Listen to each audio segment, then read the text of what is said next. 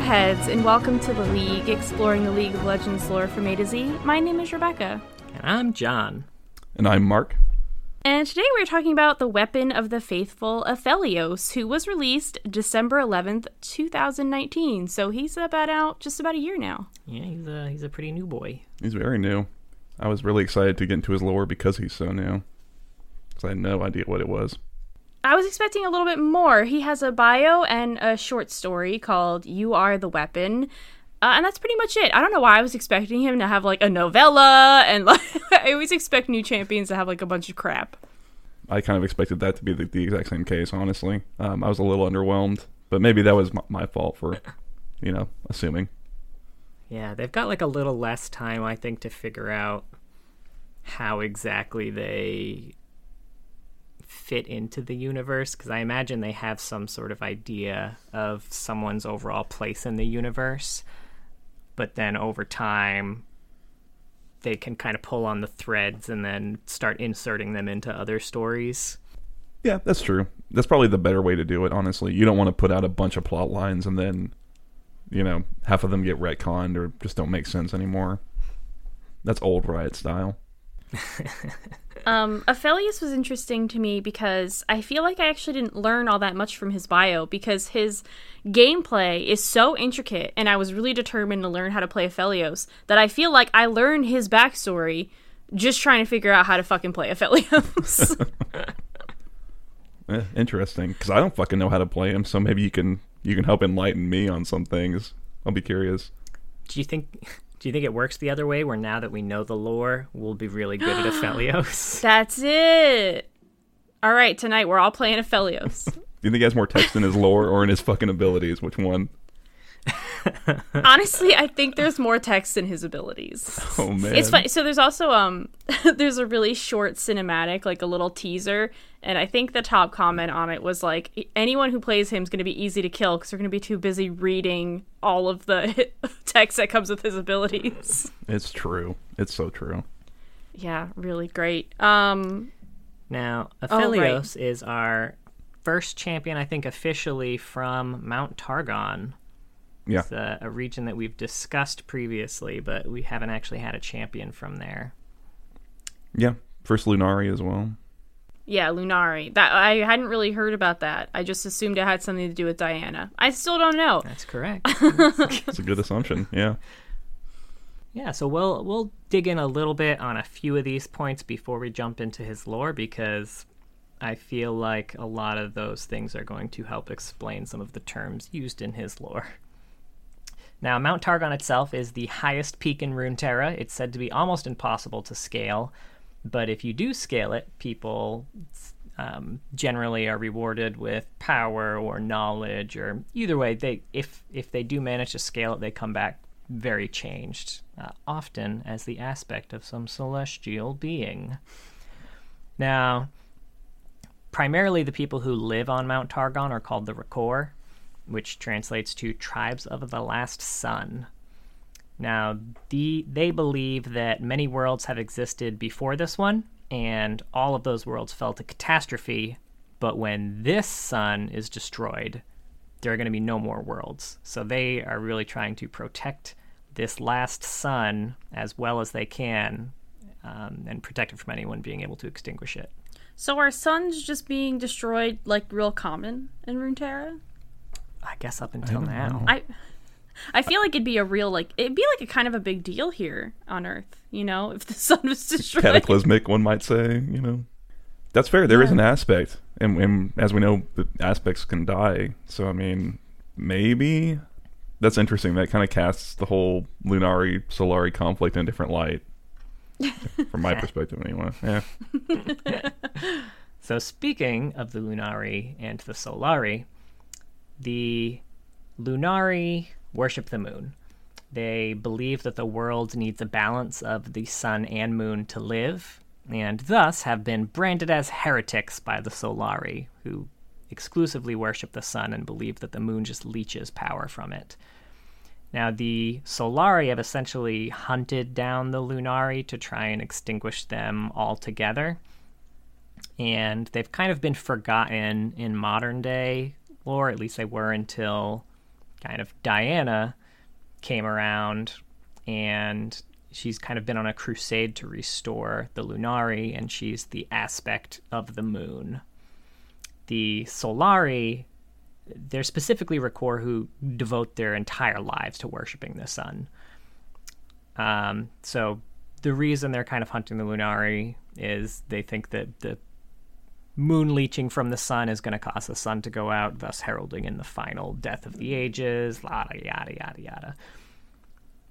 The elite warriors of Solari are called the Raharak, and among them kind of Leona is the aspect of the sun, kind of as the foil to Diana.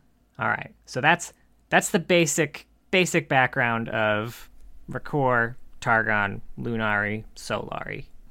Yeah. So who are the baddies? Much like Demacia and Noxus, there aren't really baddies as much as... I need everything in black and white, Riot. I mean, every side believes that they're doing things that are righteous. I kind of think this is... I think there's a lot less nuance when it comes to this conflict, and I find it to be one of the more boring, like, large-scale organizational conflicts in League. I think because there's so little about what the real details of the Lunari and the Solari faith. So I don't know, the Solari come off really like one-note villains. You know, it's very hard to find instances of, you know, I don't know. They're just kind of sitting there with their, I almost want to say mustache twirling, like, oh, yes, we got to purge the heretics. And the Lunari are kind of in the same way only portrayed as victims of this persecution, and I don't know anything about really what they're all about. So I don't know. I think Noxus is a way more interesting place, I guess I would say. Yeah. Well, I think a lot of the Solari stuff, at least around like Leona, is a lot about protecting the weak, protecting those who aren't strong enough to protect themselves. And I think in their eyes, the Lunari are a legitimate threat to not just the world, but also kind of like their righteous way of life, which, you know, obviously any sort of religious zealot on any side will kind of come off as a villain because they're all very uncompromising. That's kind of by definition of being a zealot. If you believe something's strong enough, you're gonna fuck shit up to protect it. Yeah, I mean, really, I think that's evidenced in Aphelios.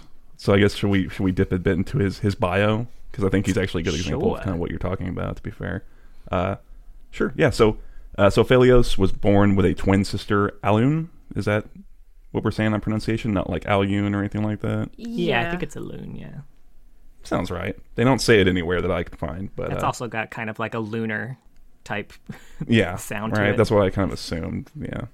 But yeah, so they're both born in Targon to the Lunari, so they were raised, obviously, under persecution from the Solari. They were both born during a lunar convergence, which is where the spirit world moon eclipses the physical moon. And so when they were born, obviously the Lunari held them up as, I think they call them children of destiny, or something like that. Really a big deal, I suppose. But yeah, so they both get raised up in the faith. Aphelios gets raised as a warrior, and Alun gets raised as a seer. And eventually Alun has to go off to go do seer duties. She's got important moon duties to take care of. And when it happens, Aphelios, it says his faith wavers. And he seems to get kind of lost emotionally, I guess we could say. And he's like directionless, quarter-life crisis. But yeah, so he undergoes a ceremony to find purpose. So he goes does a Burning Man thing. I don't know. But he stumbles the moon's light, it says, guides him to a pool of noctum flowers, which are very poisonous. And when he drinks the poison, he is opened to the night's power, and he's also, it says, numbed to everything else. And apparently it hurts super fucking bad. That's the other thing, is like the pain is so great that you can't do anything apparently but be open to the moon's power. So right around when this happens, the legendary temple called Maris Omegnum. Does that sound right from that temple name? Yes, Maris Omegnum, I think, is right. Yeah, so this legendary powerful temple is phasing back into reality from the spirit world after at least a couple centuries. And the Lunari see this as the celestial heavens, whatever, kind of shifting towards them in their favor. Like the tides are kind of turning. And so they select Elune. It's not clear. It says she's going to occupy the temple. Like, is she a battery? Like a pilot? Like, how does it... I think the way it not quite works is clear. that the temple only allows, every time that it comes back into existence in the physical realm, it only allows one person inside. And it kind of chooses someone who's worthy of being there. And I think actually, like, I don't necessarily think it usually phases right back out of existence and into the spirit realm. I think that was something that Elune made it do to protect it from the Solari. But I'm jumping ahead. Yeah. Continue. I was going to say, spoiler. It's fine. We're about to get to it. But so she is selected. It's not...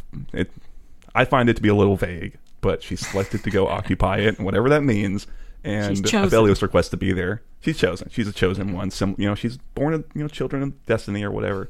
And Aphelios is there at the ritual, and while they're doing it, the fucking Solari show up. So of course the Solari start raining down on the Lunari, and they seem to get the better hand. They don't kill Aphelios. They say he's beaten and that his weapons are destroyed and he's bleeding from the mouth. So it's not clear if he was on the verge of death or dying, but they've certainly lost the day. But Elune goes to the heart of the temple, and when she gets there, similar to how Aphelios got open to the Knight's power when he took the Noctum, she's open to the Knight's power, and all of a sudden they can feel this connection between the two. They level up as twins, right? They get the true spirit link, and he can start hearing her voice, and he can sense her presence, and she pushes this weapon into his hand, and he just fucking kills all the rest of the Fucking wreck Solari. shit. He just, yeah. It's very much like they both unlocked their true potential as this sort of set of moon twins. I don't know, whatever you want to call them. Yeah, right? Moon and Knights. Elune just had to go to a temple, and Aphelios has to constantly drink poison. Constantly drink. But she's got to be absolutely near alone in the mind-numbing. temple. I guess that's true. Gosh, we can talk about that in a fucking second. But so as a result of that, like you said, yeah, Elune bops the spirit temple, or the temple, back to the spirit world, so it's safe from attack, and she resides there, relatively solitary. I guess Yumi shows up, apparently, according to her quotes. Yeah, it's which again we'll talk about in a second. But so while she's doing that, Aphelios acts as an assassin, and specifically the poison that's in him acts as a focus for her powers on the physical plane, we'll say. And so that's how he manifests all those weapons, and that's what they're up to. I guess it's the way that she can connect with him. It is like a true bio. It's very vague in a lot of places. It's a bummer. Like, they're like, oh, she can only reach out to him through a focus, like the poison. Are there no other focuses? Yeah, I like any other focus. Maybe Come their on. shared bloodline, like just anything. Those moon blades, maybe. Yeah, it's who knows, right? I mean, obviously, it's just there so that it's there as a narrative device, right? It's a little overt, I guess I would say. It's there to make That's him kinda a my mute read on it. so that she can speak through his mouth, basically, in game. So is he a mute 24/7? Is it only when he's under the effect of the poison? I found conflicting reports on this. I thought it was only when he was under the effects of the poison. I would assume so. That would seem to be the case. But on his little blurb on the universe page, it just says he's a mute. It just says it just outright, as if that's the case constantly. So I don't know. But that's a very specific thing, a mute. So I don't know. Yeah. Plus those blurbs are kind of, they're very high level, and I would trust something that's more specific to one of these stories more than that in general. So how did we feel about his bio? I felt it had very fan fiction vibes to me. Just like the psychic bond with somebody is a huge fan fiction trope, and then the angst of needing the poison and this twin separation thing. I am but a vessel. It's exactly it. Yeah, I will say, agree. having not known much about his lore, but knowing the basic gist of these weapons are essentially, I guess, his sister. I thought that his sister was dead, so I was happy to find out that she's not technically dead. That was a nice change of pace. Yeah. for stories. I mean, she is Just- in the she's spirit just world. practically dead. She's just, for all purposes, dead. Except she's there something, Yeah, she can come back out whenever she wants. Maybe. Who knows how that temple Maybe. works? Yeah, I this reminds me a lot of the situation with Aatrox. A lot of edge between them, which I think might be an issue. I kind of like Aphelios a bit more, but he does teeter. He teeters very heavy on falling into the very bad edge category of Aatrox, and Yeah. I don't know why he's not there.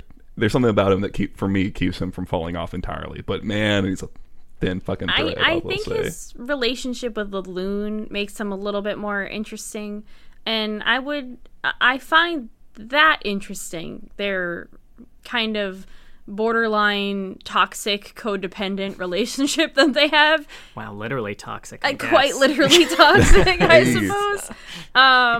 It's a metaphor, man. Come on.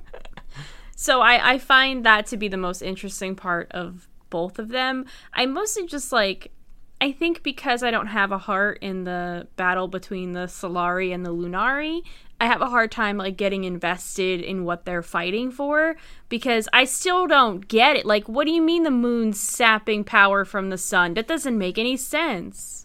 I mean, we believed that in this world for a while, I'm sure. So, maybe it doesn't make sense scientifically, but they're also priests living on a mountain, and they don't. This isn't Piltover. I completely agree with you, Rebecca. I'm totally divested from this conflict, and I was really hoping because he would be so new, because God, Diana is pretty old at this point, and I know she's got I feel like she's got a strong following. I think people are really invested in Diana and Leona for being such.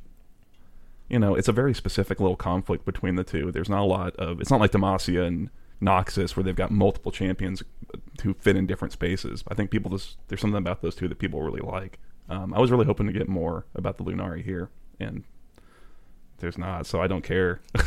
Unfortunately. Yeah, I get don't it. know.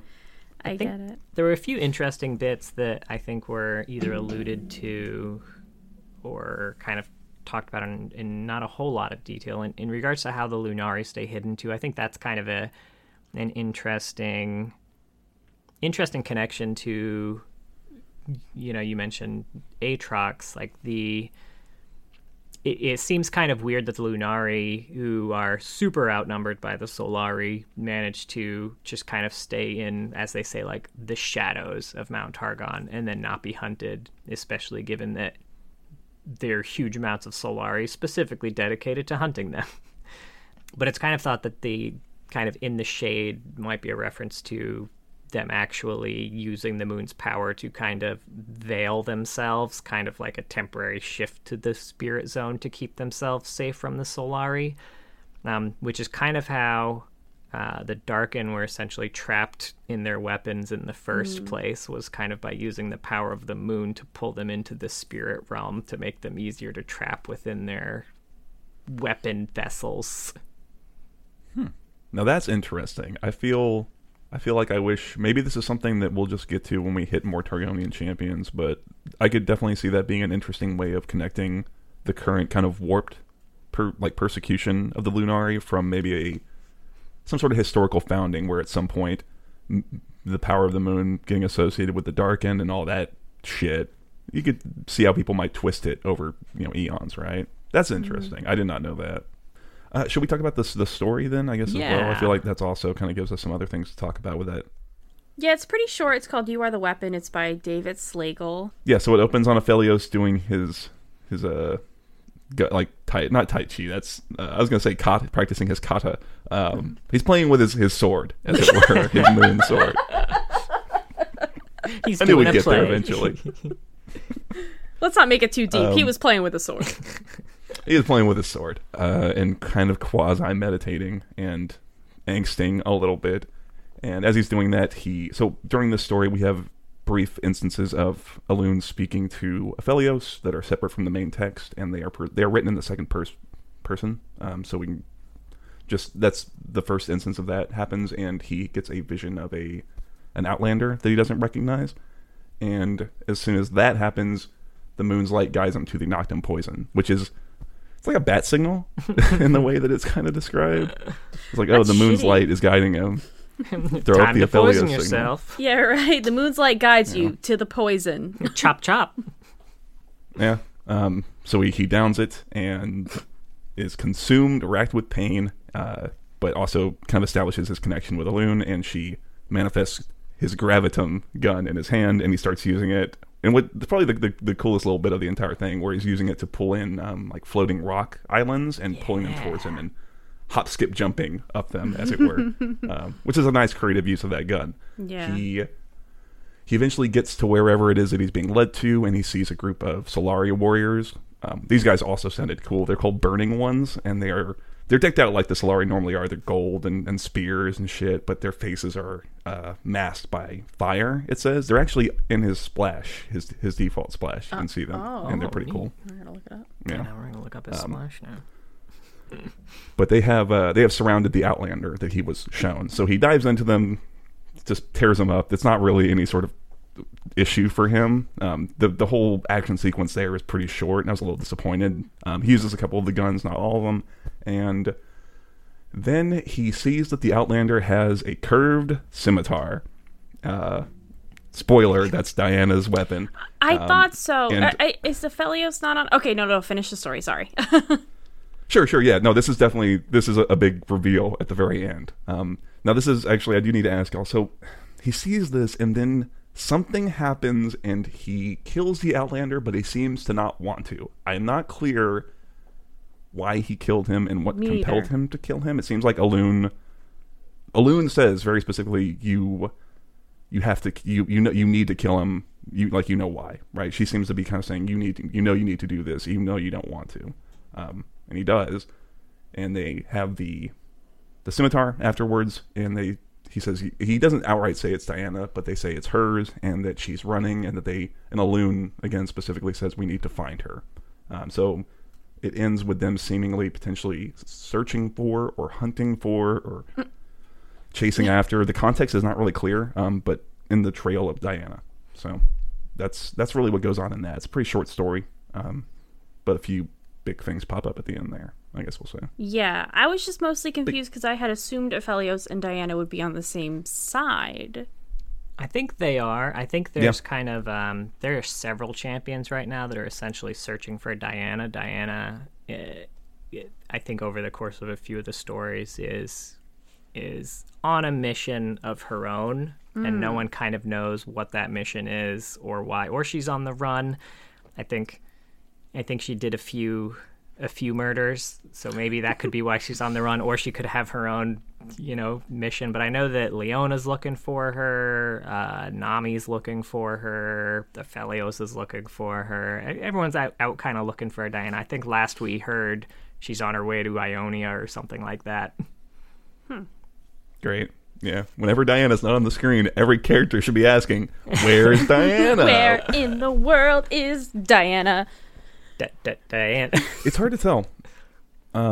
It's really hard to tell, and I think a big question that I have that affects the context, like how you see this ending, is how toxic and how manipulative do we think the relationship is when it comes to Elune and Aphelios? You had said codependent, but I would say drop the co. It's just dependent.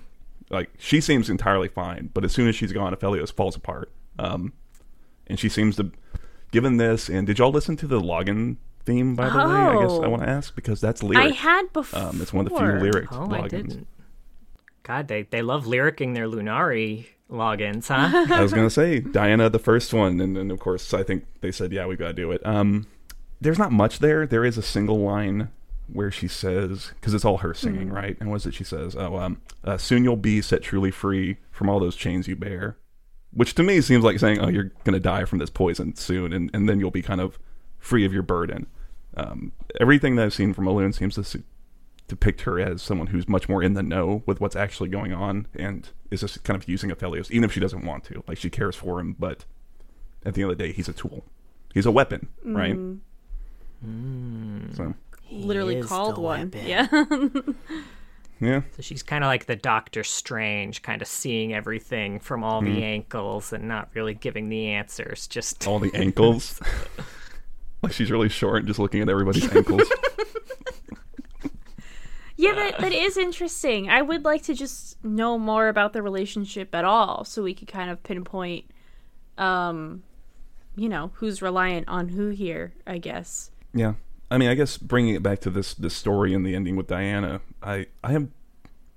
It's hard to tell where Diana sits, at least from my perspective, when it comes to the Lunari, because I can see where they could go with the Lunari, because one thing we know is that they're coming back into power, right, is what we've been told from... That's the big other thing I think we learned from the bio specifically, is that the tides are shifting, and the Lunari are going to be probably the ones in power soon, right? Or at some point in the future, the heavens are changing. Does that sound right? Mm-hmm. So, I don't know. I think it gives the Lunari a lot of opportunity to end up being just as bad as a Solari. And I think looking at just what Aphelios is and how they leverage him is already something that a lot of people would take umbrage with, right? You've got a kid who's been, raised up to do this stuff to himself. Killing people when he seems to very clearly in the story have not want to, for lack of a better, So I don't know. Yeah, I think some of the kind of relationship between Diana and the moon too, through some of Aphelios's voice lines, is kind of interesting too. Like, I think there are a couple lines that have to do with Diana. One where like a loon mentions that Diana knows the name of the moon, kind of implies that like the moon itself may be, not just like a magical moon, but like might actually be like a godlike entity, which also another one of her lines is the moon was with us in darkness, but it is not there for us, kind of like speaking to a potential sentience and higher power of the moon that's there, but maybe not necessarily on their side, but exists and grants them power. Yeah, it's weird because with Targon you've got aspects and celestials.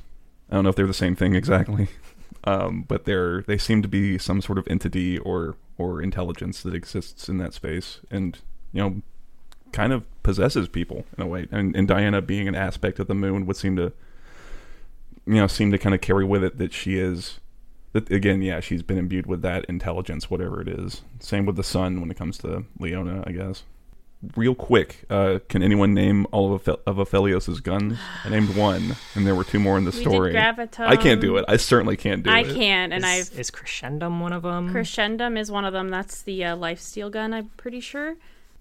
I mean, I don't think the long range so. one. Maybe it's right? not. Yeah. See, I have my own names. I can describe them. Yeah, I can describe most of them. What do you call them? There's flamethrower gun. Yeah, the blue one. I call I call the purple one the stun gun. That's Graviton one, and then he's got his Caitlyn gun, which is the long range one. I just call it the Caitlyn gun. And Solid. then he has the turret gun, which is the chakram.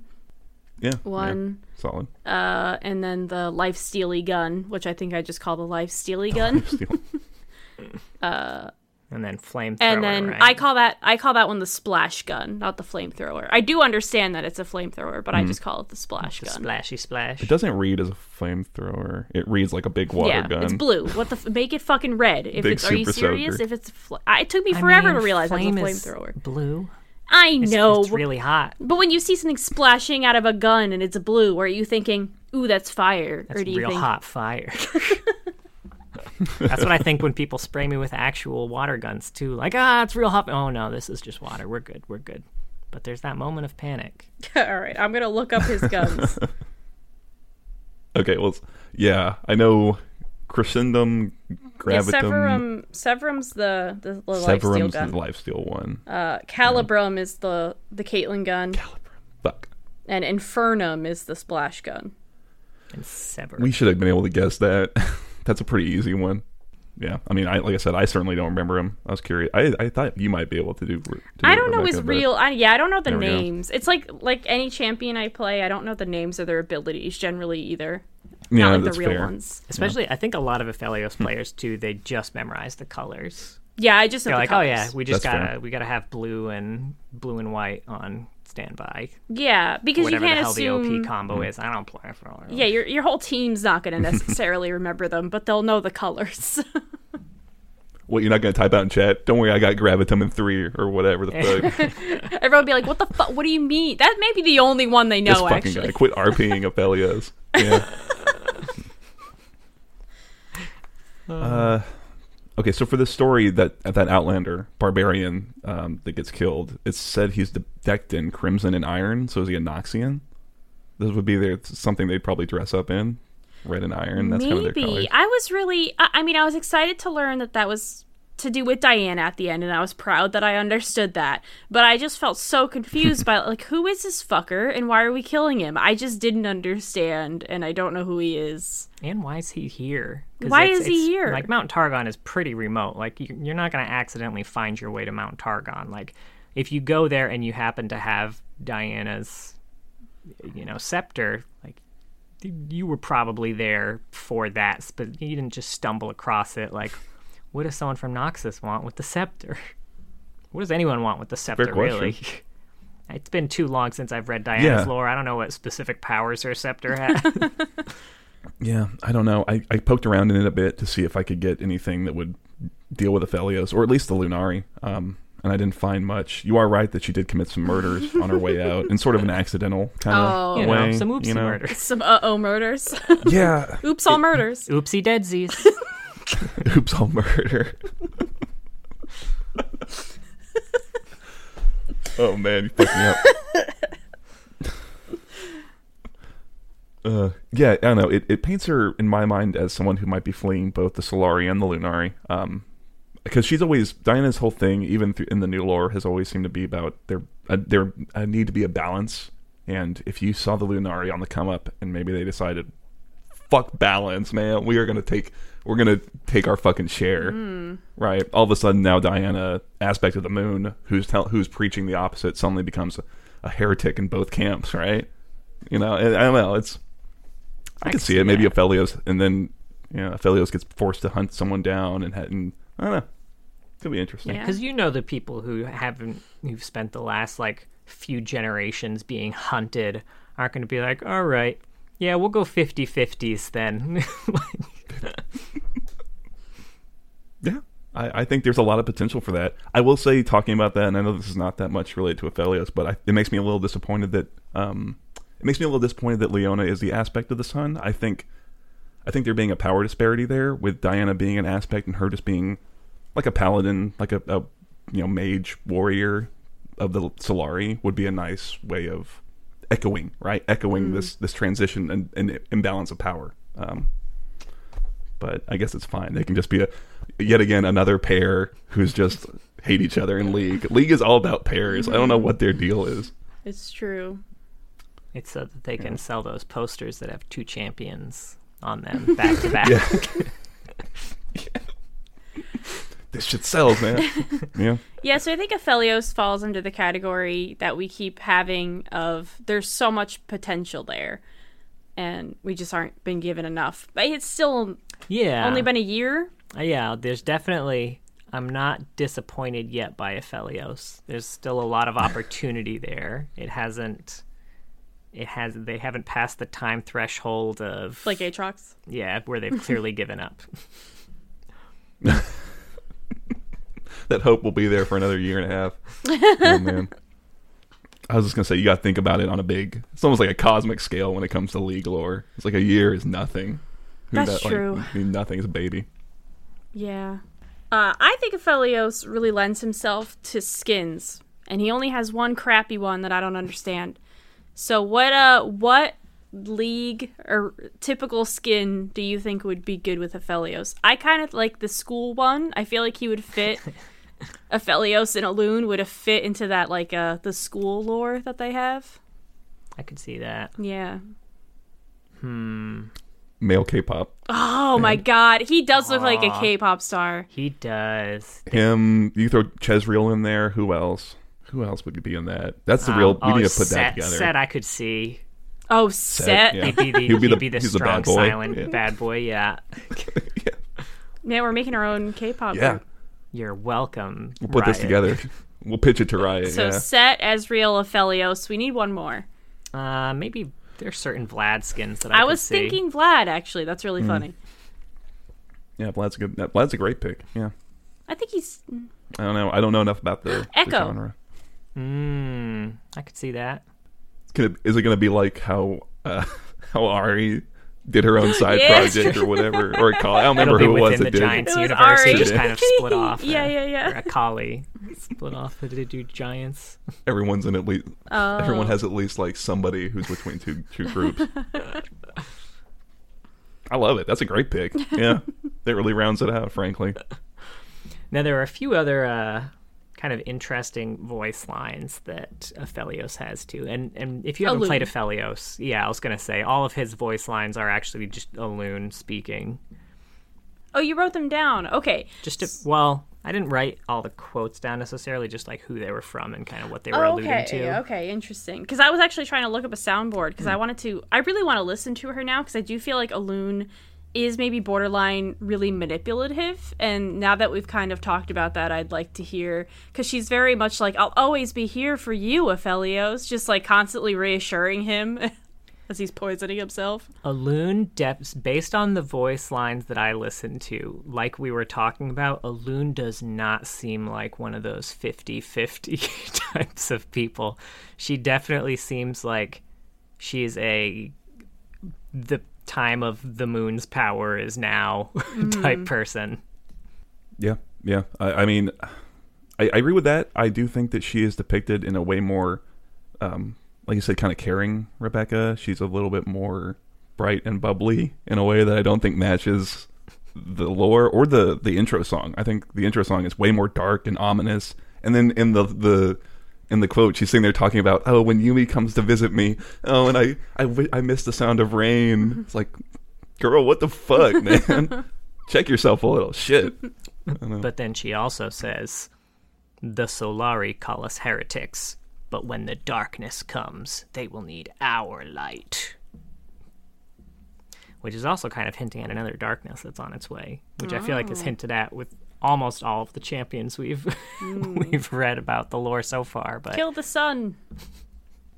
Well, it's interesting that in our Anivia discussion, I think I called the Watchers the final boss of Runeterra, but I think Aurelion Sol and his dragon friends could also be a contender for that. Ooh. Which I did not really realize till playing. I played a bunch of Runeterra because they have Lunari and Solari cards to see if I could find anything out. That's why you've been playing it. Well, it's also fun. I did enjoy getting back into it, but there is a Lunari card where it creates a flower that you can use for some shit, but it's not Noctem. It's a different thing called Dusk Petal. But it does seem like the cultivation and use of flora for various magical things in Lunari is an actual tradition that they've kind of echoed in that. And there's the other big thing with Targon is they've got all these Celestial Dragon cards, and they're big cost bombs. And I don't know, it seems like maybe the dragons could be a potential large scale threat at some point. because Aurelion Sol's already just super pissed off at all the aspects, so he's got a bone to pick. Talk about somebody who's going to blow up the sun. Shit. So one of the other lines that was kind of interesting was one about Soraka. Oh god, I didn't write down the specific line, but it was something about Soraka knows our pain and she wants to end it and sever our connection or something like that. Oh, that's interesting. She knows our pain, but she wants us to deny it, right? Yes, tells us not to feel it, to deny ourselves. Yeah. Specifically. So that was interesting because, I mean, just super high level, I guess just Soraka wants to end all pain on Runeterra. That's, I guess, just kind of her thing. Cool. But in theory, if that happens, that is the one connection that Aphelios has to Elune. So if she actually succeeds in ending pain, then Elune no longer has any way to reach out to Aphelios. Yeah, it sets them in. It's an interesting. See, that's an interesting conflict to set, right? to put in motion, and I find that much more intriguing, just that premise, than a lot of the other conflicts that we've kind of highlighted here. It's an interesting one I didn't think about. You know what I liked from his quotes is that there are a number of them that are just Aphelios hyperventilates. What? That's how they're written in the wiki. There are a lot of the times he's just breathing heavily, and it is written as Aphelios hyperventilates. Oh, I'm seeing it now. Okay, I'm looking at it too. Someone needs to get him a brown paper bag. That'd be a good skin. Every Social time he anxiety of respawns, Aphelios. like on the fountain, he also downs some of that poison, which is an interesting thing that I had never noticed before actually reading the lore. I did not know that. Now I gotta see that. Now I gotta watch. We gotta go play Arium, and someone's We all gotta die gotta a bunch of Aphelios so we can all see it. Yeah, he chugs the poison and then That's smashes dope. the bottle on the ground. Shit, Felios, calm down, bro. It's not a beer. He just crushes the Shotguns empty it. glass bottle on his forehead. Can't feel it anyway. Oh, they should do it like a Brolov skin. They should bring that shit back, and he's damn. smashing beer. Yo, that's so dark. Brophelios. Aphelios. Oh my All right, god. fuck the KDA skin. Yeah. Fuck it. Scrap it. Throw it in the garbage. Oh man, that's funny. I will say the other thing I want to talk a little bit. One other thing about that story is I was a little disappointed in it as an action piece, because I feel like they didn't use what I find really cool about Aphelios is the fact that he can manifest the weapons, not all the different things the guns do. That's whatever, but the fact that he can just have them and just kind of use them interchangeably. Now think about the fact that that means he can bring weapons into like secured areas where they're like completely scot-free. I would love to see him try and assassinate like some high Solari guy in the middle of a temple in broad daylight in public, and have to see him use all those guns and pull them out of thin air to get out. I don't know, something that really used that part of it more. I don't know. Yeah, it was definitely really interesting to read. I normally don't always love reading fight scenes, just kind of depending, but I did find myself wanting that to be a little bit more detailed, a little bit longer. Because I do remember a line where he gets rid of one weapon and he puts his hand out knowing that another one's going to be there. And Elune puts it there just knowing that he's going to put his hand out. And I find that very cool that they're so connected that, yeah. So that was a very good visual in that part of the fight scene, and it was very cinematic, and I liked that a lot. But it was too short, and then it was just over. Yeah, I would have loved either Yeah. I know cinematic is probably too much to ask for, but like a little illustration would have been pretty cool even. Yeah, a little single page thing. Give me one of those Riot animation workshop things where it's super rough but still super cool. Oh, that'd be great. I'd love it. Right. If you're listening, Thunderdome animators, I got just animate this scene. Or another story. All these things. Do all these things that we're suggesting. Do all of it. I'd like to explore Thank you. a longer story with the two of them. I think that'd be interesting. Yeah. There is a small teaser cinematic that we kind of talked about a little bit. There's not really much there. I think it's less than a minute. And it was when he was, I guess, getting released, I think. Yeah, where he's just like pulling out the weapons. Yeah. There we see him doing that in Noctum as well. Again, doing that in Noctum day and night, man. Playing with his gun. Playing with his guns. And He's swords. got quite the collection, I will say. I was going to say, in terms of what I might like to see, would be something about them before, like when they were kids, something when they were younger. Something would help define why this relationship is so impactful to Aphelios, because it's like, what's going on with their parents? I assume they're Lunari, maybe they're dead, maybe they're, who knows, right? Yeah, I really want something from Elune's point of view as well, to Yeah. know if she is just as dependent on Aphelios that he is to her, you know what I mean? Like, did she want to leave him when she had to go, or was that just as hard for her as it was for him? Because Aphelios kind of fell apart when they separated for the first time, which I understand. They've been together probably every minute since they've been born, since before, so. Yeah. Yeah, For I'd be sure. interested. It would help answer some of these questions we have as to how should we like, as to whether or not we should be despising her or not, how much of Yeah. a victim is she relative to how much of a victim Aphelios is, Well, I think that's Aphelios. I think I'm good. Okay, cool. I was like, how do I do this? Thank you for listening. John and I have another podcast that we do together called A Series of Unfortunate Sequels, where we watch the highest rated movie and the lowest rated movie in a franchise and chat about them. We just took a slight break for Christmas, and we'll get back to it with something. But join us next week when we get to talk about The Frost Archer, Ash. Bird. Cool. Bird. Cool.